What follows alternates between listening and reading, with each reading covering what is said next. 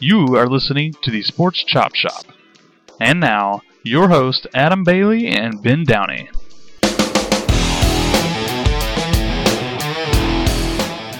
Well, hey! Welcome back. It is good to be back. It's the Sports Chop Shop. We had to take a little break. We had to take a little hiatus for a little while. Things got crazy with school for me and Ike, and Ben was there. And we are very sorry that we had to take a break, but no worries, because me and Ben, not Ike, are back.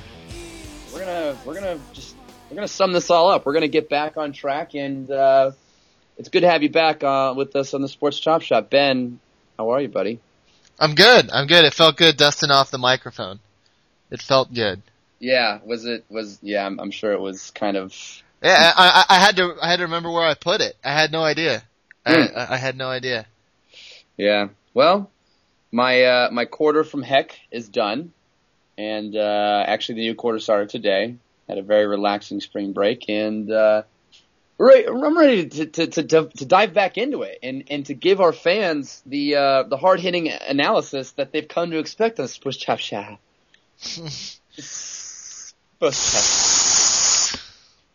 So over the weekend we have our Final Four, and interesting to say the least. There's a lot to talk about on this, obviously. Most notably, the team that wasn't supposed to be in the tournament at all, of course, VCU, Virginia Commonwealth University, 11th seed, making it on one side along with Butler. It's not even cool that Butler has made the Final Four as an 8th seed, because VCU is stealing the show, and Butler was there last year. It's almost not even a Cinderella story for them, because they're being usurped by VCU's story, and it's not surprising to see Butler doing that well, despite just being an 8th seed and losing their best player to the draft last year. And then on the other side, of course, the Goliath game, UConn versus Kentucky. I do wish that we had it mixed on the other side.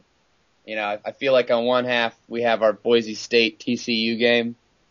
I would kind of like to see Kentucky VCU. I kind of wish it played out like that. I mean, obviously we're setting the bracket, but how dare you compare college football postseason and college basketball postseason? It's not even close. Yeah, and you know what? I want to get into this real quick, because I was listening to our boy DP, Dan Patrick, listening to his podcast today, and even watching a little ESPN.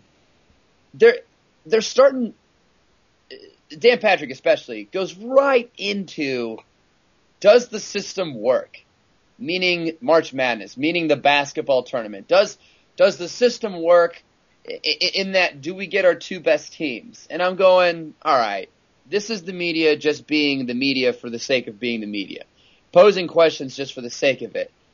I mean, how are you going to question a single game elimination tournament? Especially with how much they personally complain about the BCS, and now you don't like the most fair way you could possibly do it? I mean, the regular season means nothing.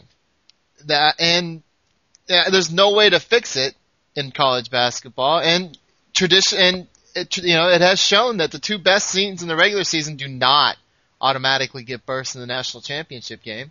And you're absolutely, I completely agree with you. It's what's more fair than this tournament?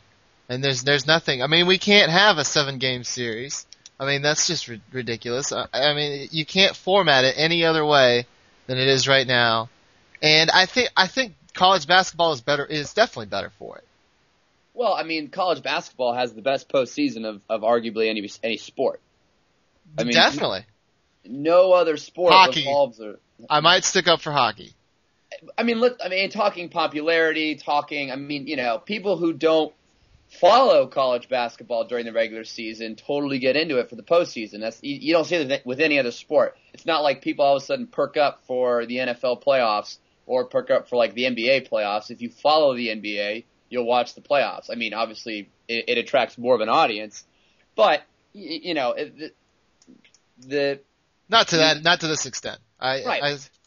not to this. I mean, but I will say, having completely almost wrote off the NBA for this season, I will say that I'll probably get into it again. I'll probably get into it for the postseason. However, traditionally though, I think everyone gets into the tournament. Everyone's like, I got a bracket. I think it's the bracket. I think it's just bracket is popular. I think it's just the bracket format and filling it out and I hung out with my cousin this weekend and he was just beside himself when Florida lost to Butler because I think he had Florida in his Final Four.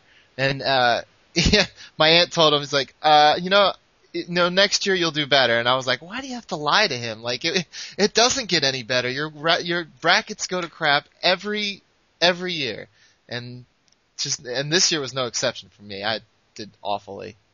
I was not. It sucks because March Madness always falls like right at the end of quarter, the winter quarter for SCAD, and I'm so burnt out and tired and just disconnected. I don't ever have time to make a bracket, and you remember last year when you were in town, it was like, oh, March Madness has begun. I have not filled out anything. So it is kind of fun to watch it objectively. But yeah, March Madness, it's a cultural phenomenon. And getting back to the subject here, it's a single game elimination tournament. You can play it 10 times and it's going to finish 10 different ways. But the fact remains is that, look, you cannot look at it from just from so far away and go, well, do we get the two best teams? Because that's not a fair way to assess it. Look, Kansas was on the floor with VCU. They didn't win. They lost the game. They lost by 10 to VCU, little mid-major out of Virginia. Kansas is on the floor. Notre Dame's on the floor with Florida State as a 2 seed. You're not taking care of business. It's just, I want to get off the subject because the very nature of the question annoys me. And like I said, it's media just for the sake of media. There's no need to change it or question it. Now, I have a problem with all the talks of expansion. I think that's ridiculous. And unfortunately, the VCU phenomenon might only fuel that argument that we need more teams, being that they were a play-in, the first 4 to the Final Four. But it's hard to say. But I will say, VCU has to be the extreme exception and not the rule in the case that, it's not going to be the case every year that you're going to have someone from the first 4 in go to the Final Four. I think this is going to be a rare case, and I think we should all enjoy the story, as it plays out in front of us on Saturday and maybe Monday. But I think you could look at it a couple ways. I mean, it's the George Masons of the world, the VCUs of the world, the Butlers of the world are stronger teams now. They're stronger teams. They don't have necessarily the best individual players, but they have the players that want to play college basketball, and they want to play for 3 or 4 years. So a team with chock full of juniors and seniors are going to beat a lot of teams with freshmen or players who have their eyes on the next level and don't really focus on team play as much as these guys have and have done for years. Yeah, I think it's a little bit of both. I think, like you said, with players wanting to play 3 and 4 years, and inversely, with the major teams and the major conferences, the players that don't want to play for 3 or 4 years want to play for 1 or 2 and then go to the draft. I think it's hurting those major programs because they can't build a foundation. And like you were saying, when you're VCU and you've got lots of juniors and seniors who are experienced and have played with each other, and then you get into a single game elimination tournament with teams that have lots of freshmen, lots of sophomores who don't necessarily know how to put their feet to the fire as much. And I think we saw that play out with a few teams.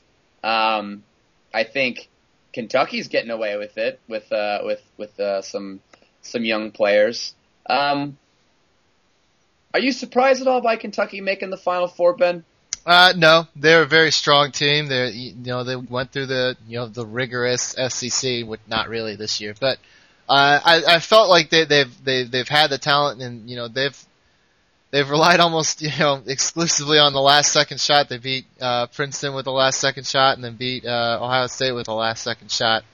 So they play teams very close.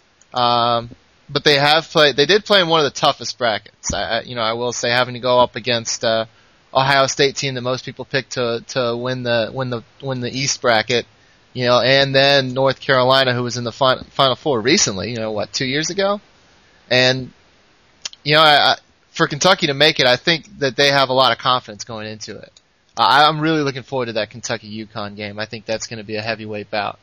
Mm-hmm. Yeah, I am surprised by Kentucky making it this far. Did you figure out the formula that by proxy Georgia beat Ohio State? Yeah, by proxy Georgia's in the Final Four. Right. Citing that, Georgia had beaten Kentucky earlier in the season. Kentucky had taken a few other not so great losses. They were an 8-loss team heading into the tournament. It's certainly not a sexy pick, especially compared to, Duke, Ohio State, Kansas, UConn for that matter. I saw them making a run, but I will, even before, I thought Sweet 16 at the best, especially after their first game where they just irked out a 2-point win against Princeton in their first game. Especially with how murderous that bracket was, I thought they would meet Ohio State and lose. But credit to them, they have had to take on some of the toughest teams in this tournament, and they've beaten them. They put North Carolina away.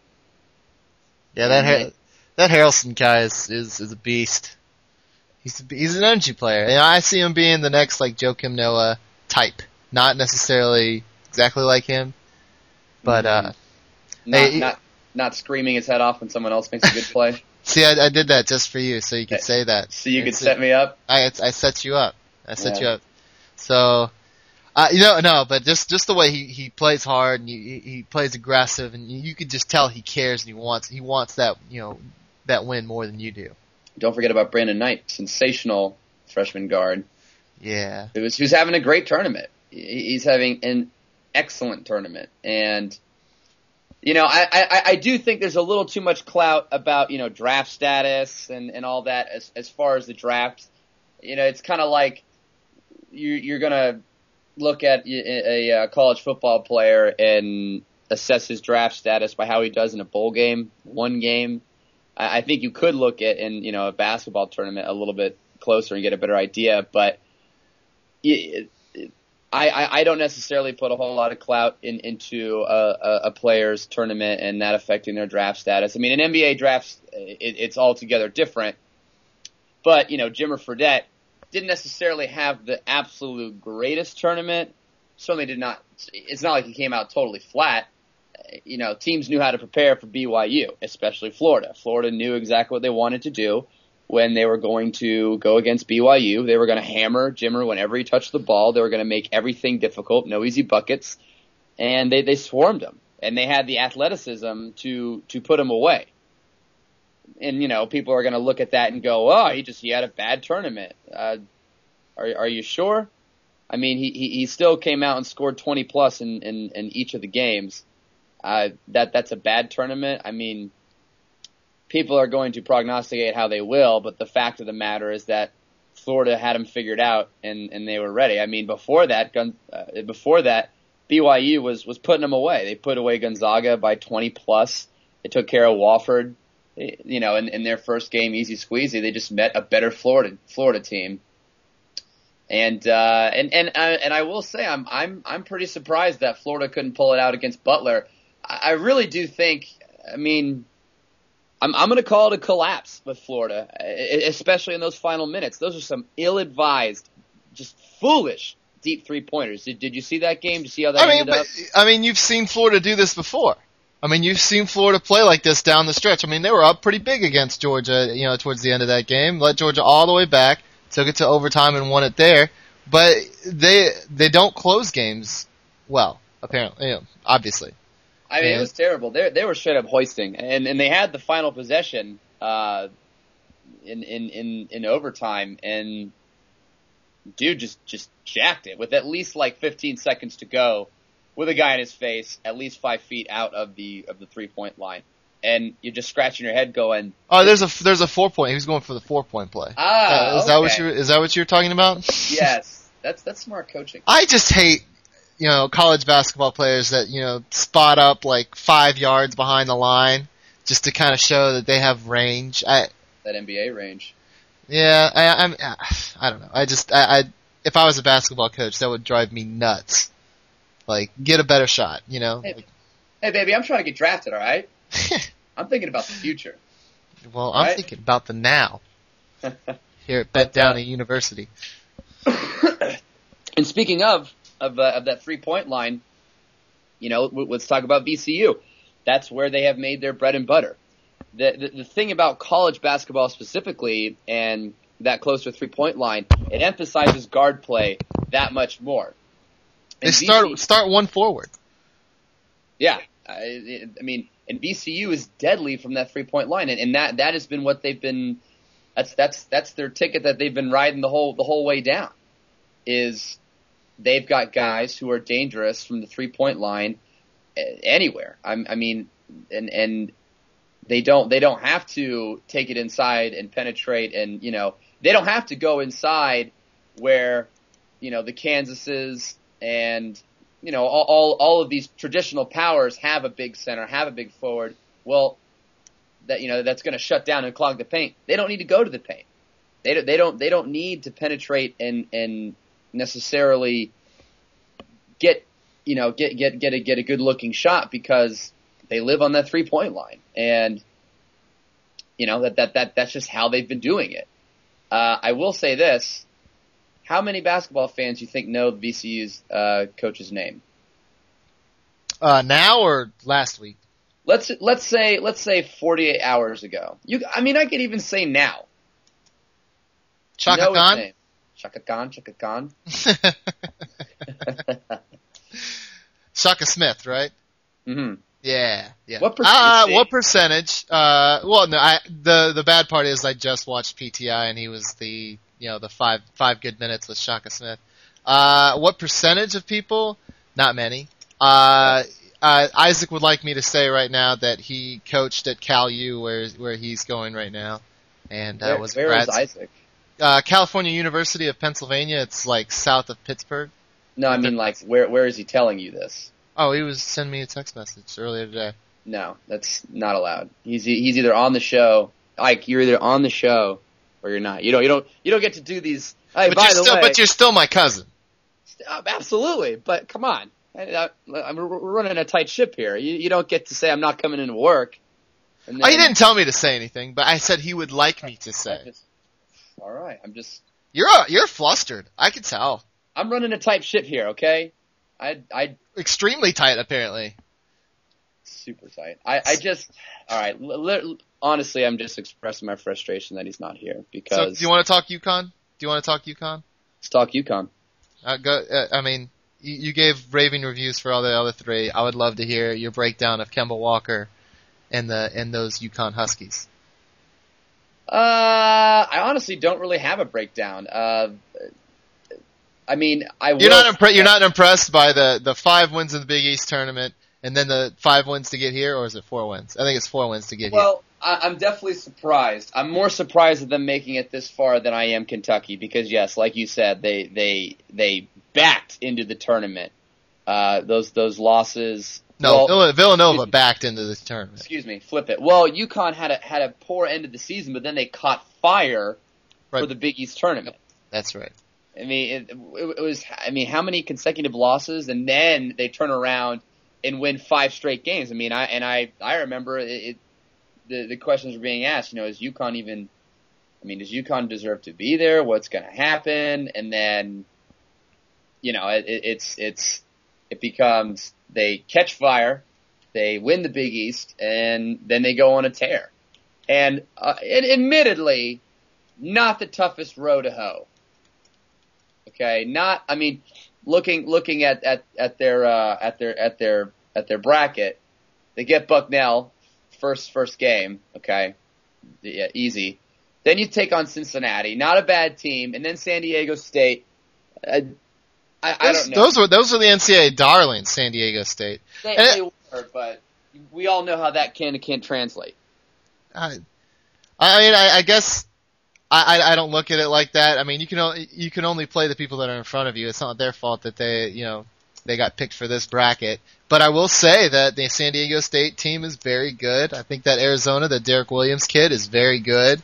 The team that took out Duke. Whooped Duke. Beat Duke down. I agree. Let me ask you this question. If they went down the same exact road Kentucky did, do you think they make it to the Final Four? Well, I don't think that's fair to ask, but sure. I don't see why not. I don't think they get past Ohio State. The madness. I frankly do not think they get past Ohio State. That's just me. And then I don't see them getting past North Carolina. Ohio State plays everyone close. They have this innate ability to keep everyone like real close and opportunities to win, and it showed. Were they keeping it close and they beat George Mason by 30 plus? At the beginning, when they tipped the ball off. I was very impressed with Ohio State. They took care of business in their first game. They won by the obligatory almost 30 plus.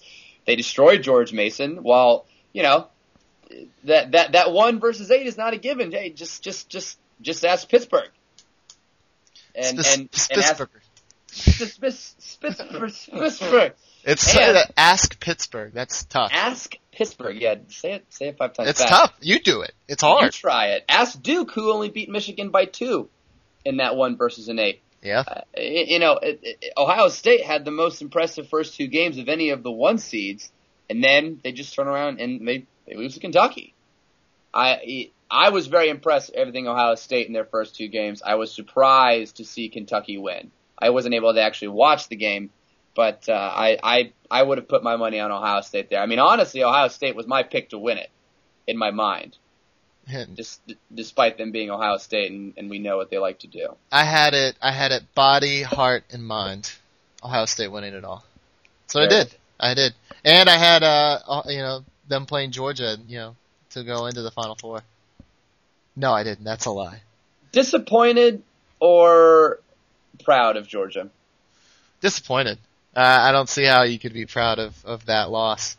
I think it's telling the fact that I am disappointed and I'm not just happy to be here anymore.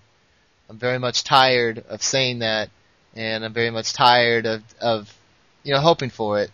I think we showed that we can play, throughout the season. And I'm hoping for bigger and better things. We'll see who comes back this year. I hope they all do. Ditto. But we'll see. Definitely proud of the season. As far as the actual game, which was my question. We were sending the texts and we did not look good I'm not gonna say we didn't look good for most of the game, but it was definitely clear that Washington was outclassing us, and we didn't necessarily have the ball players that they did. But I am proud for the way we battled back and made it a 3-point game. We nearly, if it wasn't for Isaiah Thomas tipping the inbounds pass, that ball would have gone right to Ware, our best 3-point shooter, and he would have had a clear look at a 3-point shot, and then who knows what happens. I was really proud of Jeremy Price. Almost single-handedly, after having foul trouble the whole game and not being able to get minutes and not finding a rhythm, towards the end of that game, we just had to play him, had to go for broke, getting and ones, forcing that ball in, just willing us back almost on his own. Just being a damn good dog, and being the leader of the team and stepping up. We only lost by 3, and even Travis Leslie's crazy shot coming off of the Isaiah Thomas tip, that almost went. So, it's tough to absorb the loss. It's tough to look at, the other, Florida State, 10 seed, getting all the way to the Sweet 16. Even tougher to watch VCU, an 11 seed, doing what they're doing. And, but hopefully bigger and better things. Mark Fox is definitely the guy here and for the future. And, yes, I do hope that we're able to keep some guys, but at the same time, I'm very happy with the way he's been recruiting. And like we're saying about Georgia, is that you can, even though Georgia has never been much of a basketball school aside from, a few years and when Dominique Wilkins was there, the thing about Georgia is that we have the talent in state coming out of Atlanta, coming out of other cities. we're not a program looking to build and we have to go out of state. We have the athletes right here. As long as we can convince all these kids coming out of Atlanta just to stay, we definitely got some stuff to build on. But anyhow, let's say we make some Final Four predictions. Final predictions? Final. That was the best I had off the top of my head. And the sad thing is I've been thinking about it now for about 25 minutes. Ugh, that was bad. All right, go ahead. You got to shimmy like the 4 in there somehow. I don't know. The Final Four? The Final Four? Well, let's start with VCU and Butler. VCU and most people have heard by now, but in case you didn't know, VCU has made history with this tournament run in that they have beaten 5 teams from different major conferences. They have knocked out a team from a major conferences, different ones. There have been teams that have beaten 5 major conference teams, but they haven't all been from different conferences. The only one that they have not beaten yet, because they simply haven't come across it, is the SEC. So, that being said, it's almost fate what I think we're looking at for the title game. But and let's not sleep on Butler, for instance, because let's not sleep on UConn. Absolutely. But talking VCU Butler, VCU, by the way, still an underdog. They've been an underdog in every single game they've played, and they still are. I don't necessarily disagree with that, though, because Butler is good, and with Butler, they have experience. They have experience, which is so crucial in the tournament. So very crucial. I think one of the more overlooked things. They have experience. They've been in big games. They've handled the Final Four before. I want to drink the Kool-Aid. I really do. I want to just hop on this VCU bandwagon and just with both feet. With both feet. I want to. And there's every reason to. They beat Kansas. They beat a very, very good Kansas team in not an intensely close game when it was coming down the stretch. But you look at Butler and they've beaten Pittsburgh, Wisconsin, Florida. Very, very good teams all along the way, and they've got that experience. I'm putting Butler in the final game 2 years in a row. Ben? I'm gonna drink the Kool-Aid. I like Shaka Smith's style. Actually, I like both of these coaches. Both of them are real young, real charismatic, and kind of the young faces of the game. But I think I'm gonna stick with a hot 3-point shooting team, and that's VCU. And hope they stay hot, because I do want to see that they kind of do a clean sweep of the BCS, the power schools. And I think that would be cool. I mean, yeah, if they're gonna do it, I would like to see them do it. I mean, I think whoever wins this game is going to be the darling of the championship game, and who everybody wants. For just so everybody knows, this is the VCU being an 11th and Butler being an 8th seed. That's the highest total of seed numbers that has ever played in a Final Four game, being 19. For those of you who aren't too quick on it, yes, I had 17. I had 17. Buddy, come on now. Damn. And yes, my jar is done. Thank you, Ben. Typing that up. But, just in case you didn't notice. Yeah, yeah. And my jar does this weird thing where it'll stop and then start again, buzz again, stop, start again, and buzz again. Do you have a setting for like tumble dry or something like that? Yeah, I don't know. It's a new dryer. It's crazy technology. But if you want back to the spush cha-cha.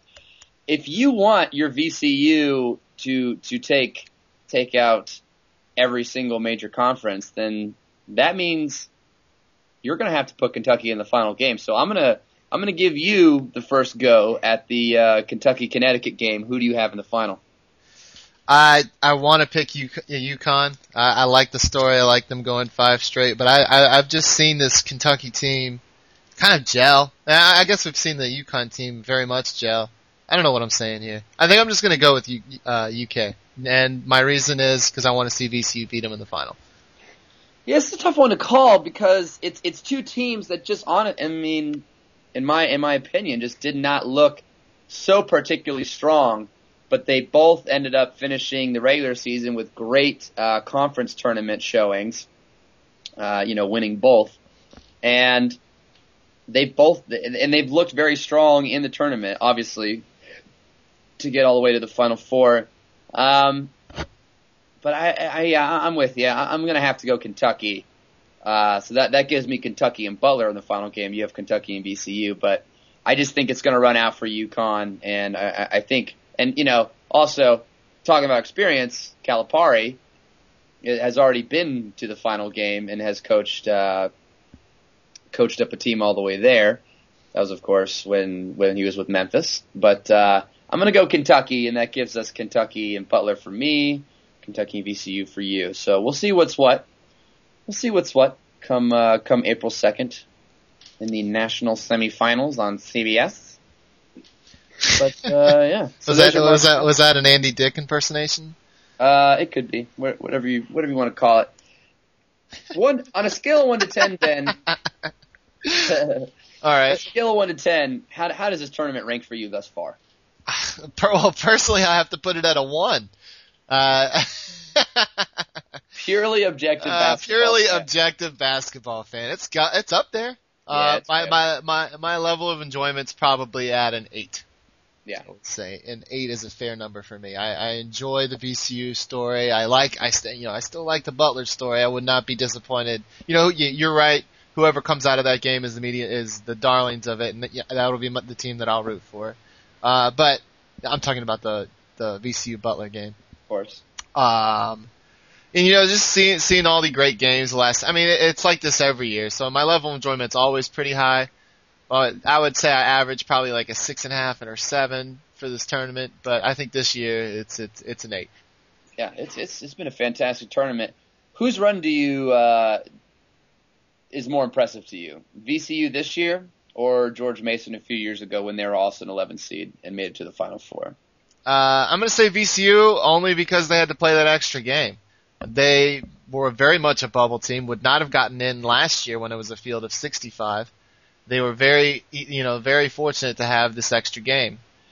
Yeah, I'm going to agree with you, and for the same reasons. George Mason's run was incredible, and certainly no one had heard of them beforehand. And same thing with VCU. But VCU doing that extra play-in game, and just the way they've done it. And George Mason beat UConn at number 1 seed. You got VCU being Kansas, number 1 seed. You got a lot of parallels. But the way they could make it not even a question is if they take it all the way to the championship game and maybe beyond. But, yeah, definitely very impressive for them, to say the least. But, yeah, so there's your college basketball March Madness, just all around update. Let's talk some NBA with the playoffs right around the corner. And certain teams, yeah, alright, well the Cavs fan's gonna go to sleep. And I will talk to you all about some NBA. A lot of interesting storylines going on because we've got some teams making a push since the All-Star break and some that have just completely fallen by the wayside. Most notably, and this can take us to your benching if you would like to, Ben, but the New York Knicks are 7-12 since the trade to get Carmelo Anthony, and they are firmly sitting in the 7th seed. It looks like they're not even going to be able to push to the 6th seed. Just kind of looking like they got egg on their face. And it's kind of hard to pinpoint what's going so wrong for them. I mean, certainly people thought it would take time. People thought it would take time to gel, but no defense, which is what everyone said before that. Carmelo Anthony doesn't play defense, and now they're like, oh, he should play more defense. Shocker. They're losing games late. Yeah, they're losing games late. They're awful. But I will say though, mid-season trade. What was the last mid-season trade that just like erupted and brought a team up and to a championship level? I can't think of one. The team that was previously not a playoff team, or maybe a playoff team, but not a championship caliber team, and then push them over the top. I think next year is where you're going to see the market improvement. I agree, but certainly I don't think anybody anticipated, or at least not too many people anticipated it not working to this degree. To have such, I mean, for their last 10 games, they're 1-9. And They don't want any of Cleveland. They're yeah. I mean, but in that terrible run, they certainly beat the Hawks at home with all of the front-running New York natives that live in Atlanta screaming their asses off for the Knicks. Awesome. But, Carmelo doesn't play defense, nor does Amare, for that matter, nor does Mike D'Antoni give a crap. So that's going to kind of hurt your chances to win that many games. But I agree, it's probably going to have to be a work in progress next year. But depending on who they get as far as the playoffs, they could be interesting. They can be dangerous. They can definitely be dangerous. Yeah, I mean, I don't without think, much firepower. I mean, you gotta. That would be the worst first round draw for either the Magic, the Bulls, the Heat, or who am I missing? If they started today, it'd be the Celtics. Celtics, bang. The Celtics, yeah. So you got Boston, New York, first round of the playoffs. I think Boston take care of business, but I don't think anybody's wanting to see them in the first round. I will say that. Of the bottom four teams, Atlanta, Philadelphia, New York, Indiana, which one would you like to play the least? That would be New York. Yeah, exactly. So it's interesting. It's looking not that great right now. They've lost 6 in a row. Like I said, one out of their last 10 games. It's not great, but there's still some time to figure it out before the playoffs hit. And, what did Tyler Hansbrough drop? Tyler Hansbrough dropped like 30 on him. Yeah, he's out of nowhere just decided to play out of his mind and be. I root for that story. I do root for that story. Really? Yeah. I don't know. I liked where he played in college. I thought he was a very hard-nosed player. I mean, when he had that blood on his face, how badass did he look with that blood on his face? I mean, he's. What was his Psycho T? Was that his nickname or whatever? Oh, I have no idea. See, you're not up on your Tyler Hansbrough. I never particularly followed the guy, but it doesn't change the fact that he has kind of figured it out a little bit in recent weeks, and he's playing at a very high level. There's no questioning it. But let's stop talking about Indiana. That is exactly why I'm laughing. Yeah. So as we talk about the Pacers and the show comes to a screeching halt. No. And let's inversely, in looking at teams and how they fared since the All-Star break, the LA Lakers are on a tear. What are they, 14-1 since the All-Star break? They've won 7 in a row. Inversely of New York, they are 9-1 their last 10 games. And don't blink, because they're starting to close in on the San Antonio Spurs just a little bit. And now Manu Ginobili's gone down for them. And Tim Duncan's already on the bench. So, I don't know. Hansbrough's dropped 29 and 30 against the Knicks. Anyways, moving on. Threw the show back to Tyler Hansbrough. We're talking about the Lakers. Remember when the Lakers lost to the Cavs right before the All-Star break and everyone was like, oh my gosh, what's wrong with the Lakers? Exactly. Nothing. Exactly. That everybody was ready to just take that story and run with it.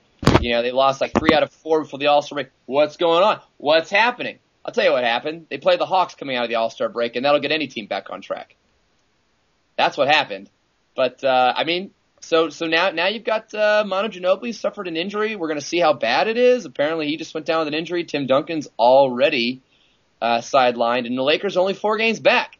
And they've won 7 in a row, and the Spurs have lost 3 in a row. So let's not. Don't you sleep do the math. You do the math.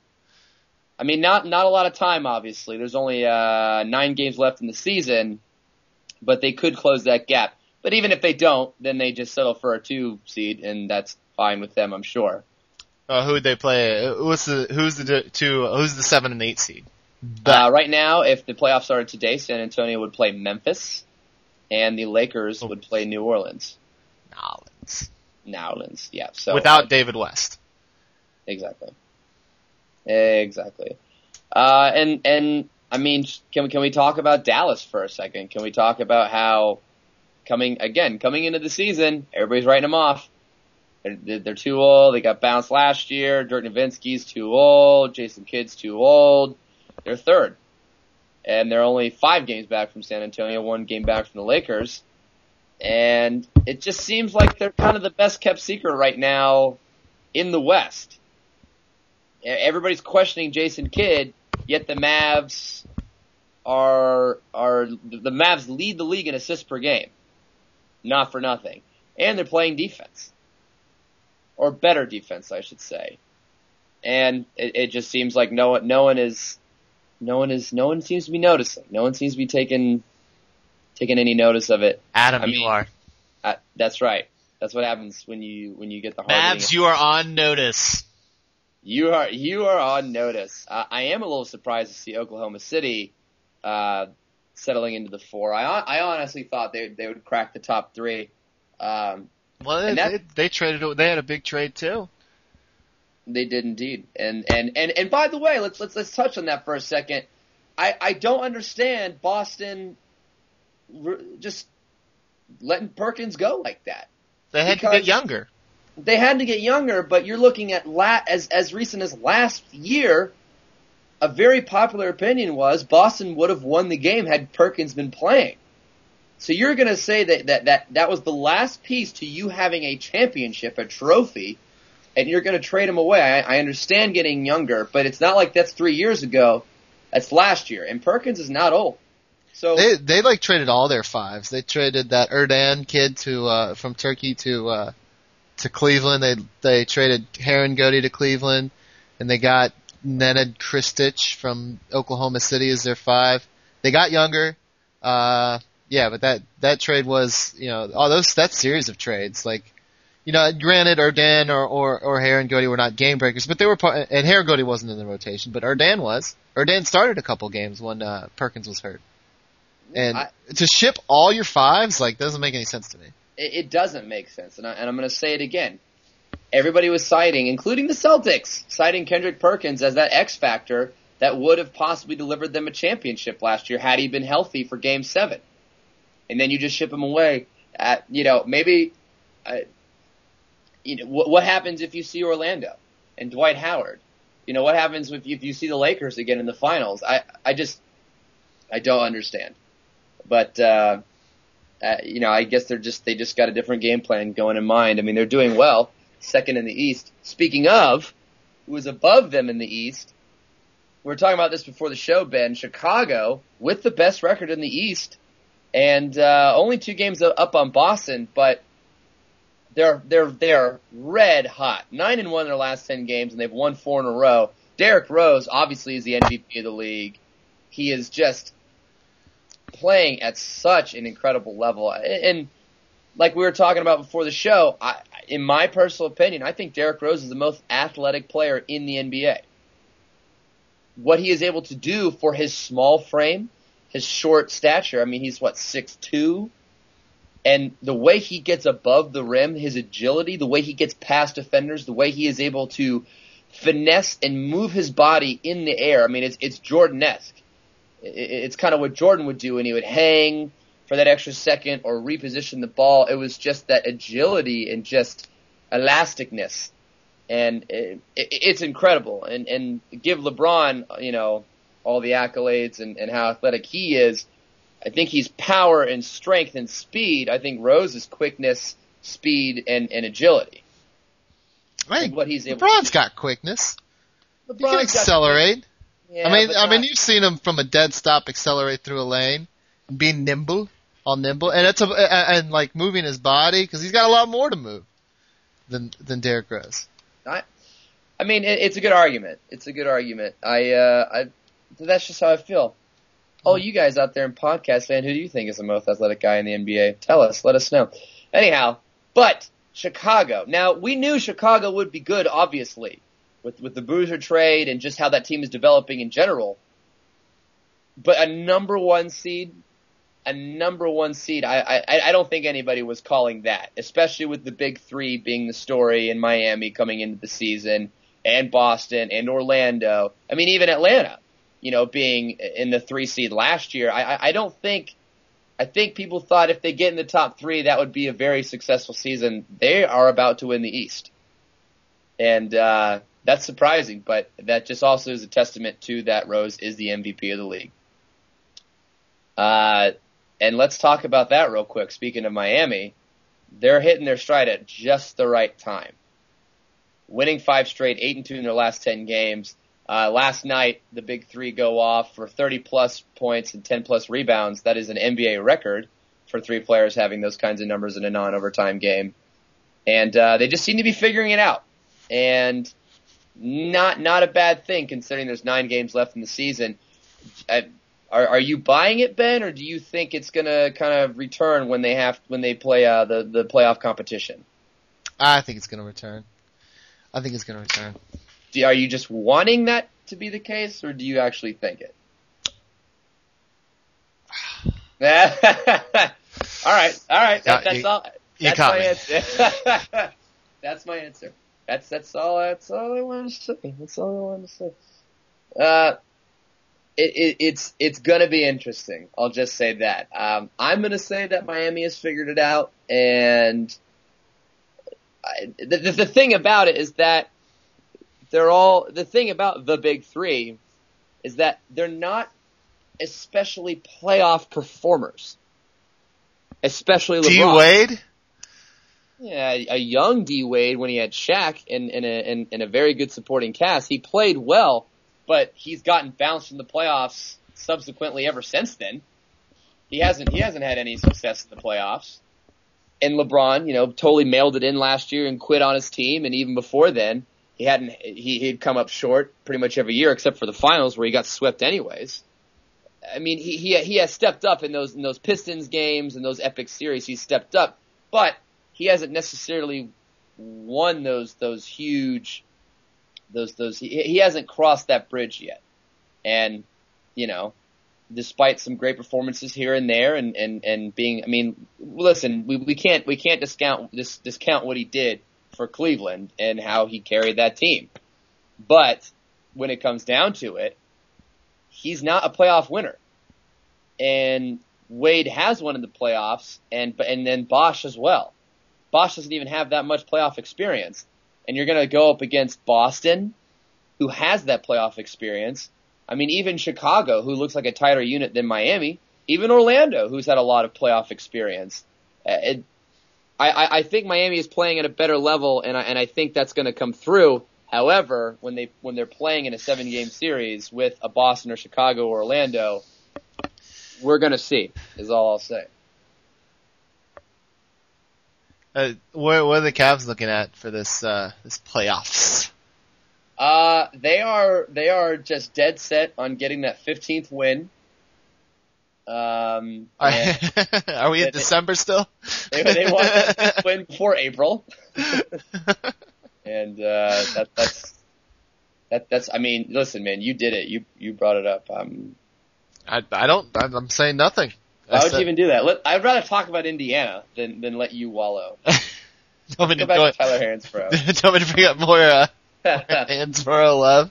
Actually, I got a better idea. Let's get to some heroes. What do you say? I really got some good Hansbrough now. Go ahead. Yeah, we're gonna go heroes. Give us your hero, Ben. Baseball coming back on Thursday. I'm super excited for that because that traditionally means that's the start of spring really for me. Yeah. Woo! Woo! Warm weather, baseball. Who doesn't like that? My hero is the madness. It's March, baby. It's March. This has been a great tournament. It's been entertaining. We've had great individual games. We've had great storylines. It's everything you could want. I'm going with the madness for my hero. Villain. Do I have to go? Yes, you do. Anything NFL, possibly the NBA. Lockouts suck. That's all I got. My question, are you buying the lockout? Because I'm not. There's too much money at stake, and I think a deal will be reached. I don't think we will not have football next year. It's just too much money. Yeah, but the fact that there isn't anything right now is still very uneasy for me. Yeah, I feel that. I just think when it gets closer and the heat increases, there'll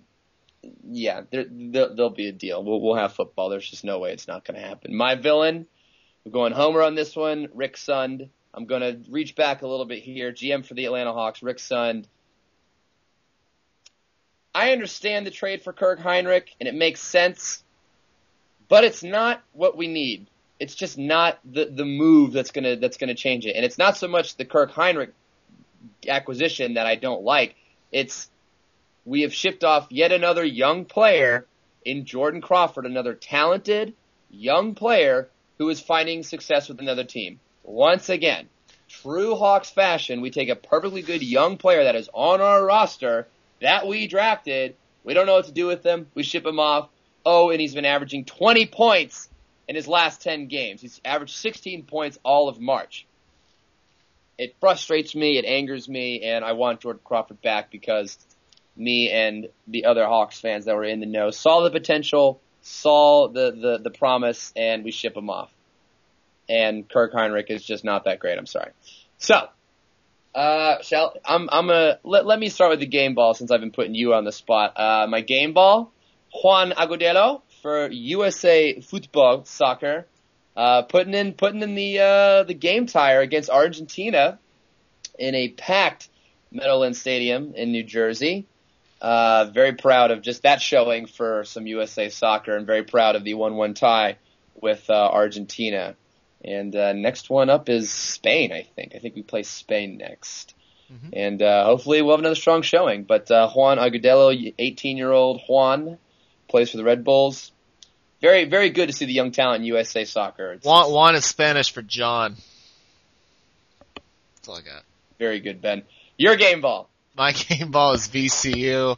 I've pretty much spent a lot of this show gushing about VCU and how impressed I have been with this team and their inability to be scared, really, to back down from anyone. Backs against the wall all the time.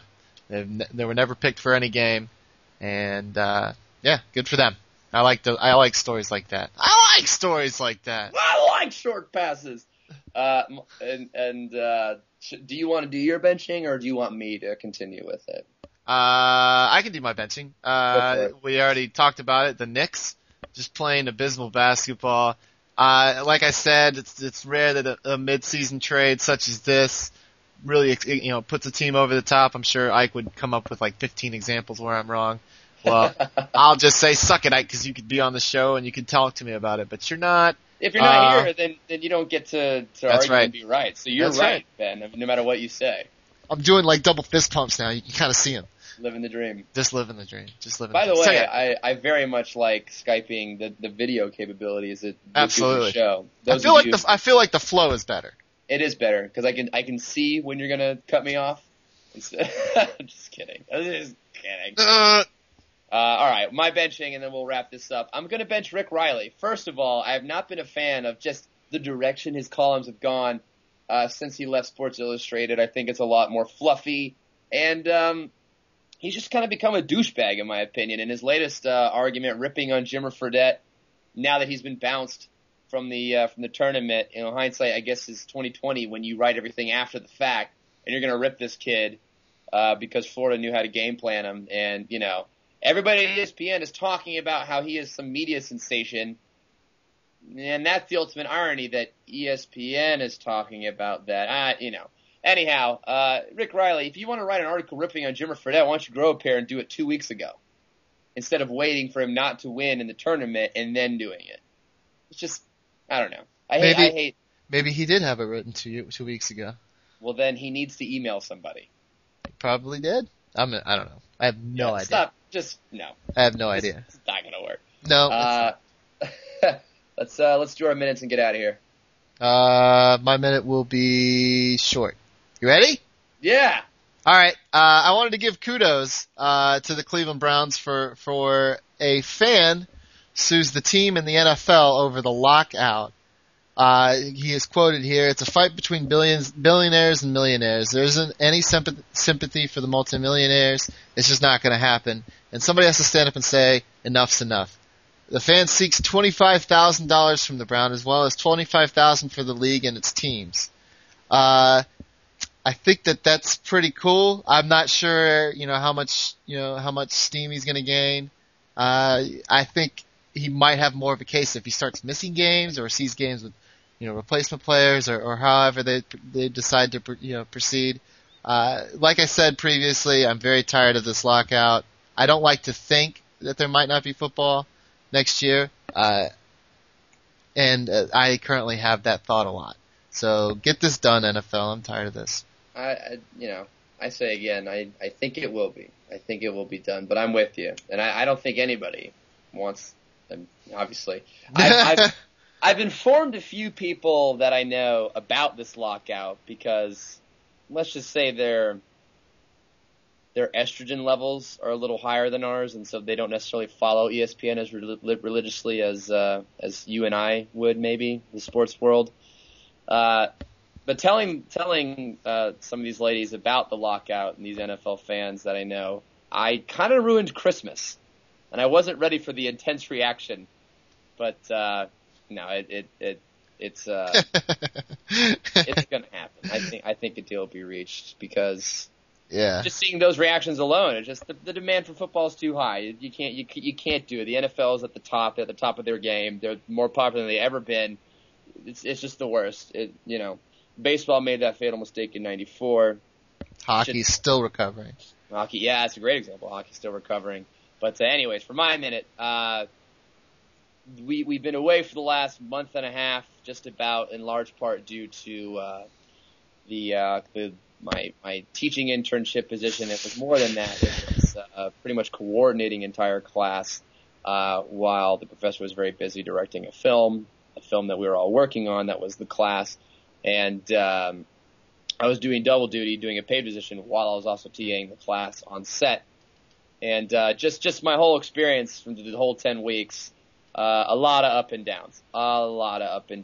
And it just, I learned a lot about myself and just my limitations and how I can push them, and just really learned a lesson for myself in keeping at it, even when you're discouraged, even when you've I don't know, when you get bad feedback or what have you, when you have those moments of lowness, you just got to keep trucking. You got to keep pushing. And it all worked out. I got an A in the class, and that was way better than what my midterm grade was. Just a lesson in perseverance and really working for something. So I'm happy to be done with it. Don't get me wrong, but I'm very happy with how it ended. So, and here's to another crazy quarter, but hopefully not as crazy as last quarter, because I want to bring all you fine people the latest and greatest in the hard-hitting sports journalism that is on the Sports Chop. But anyhow, it's so good to be back, and it's so good to have you back. And we're back on this train, folks. Okay, we're not going to leave you again. I don't want it to happen. I'm not going to make false promises here, but we love bringing you the sports, and we love having you. So it's good to have you back. It's good to be back, and we'll catch you next time on the Sports Chop Shop.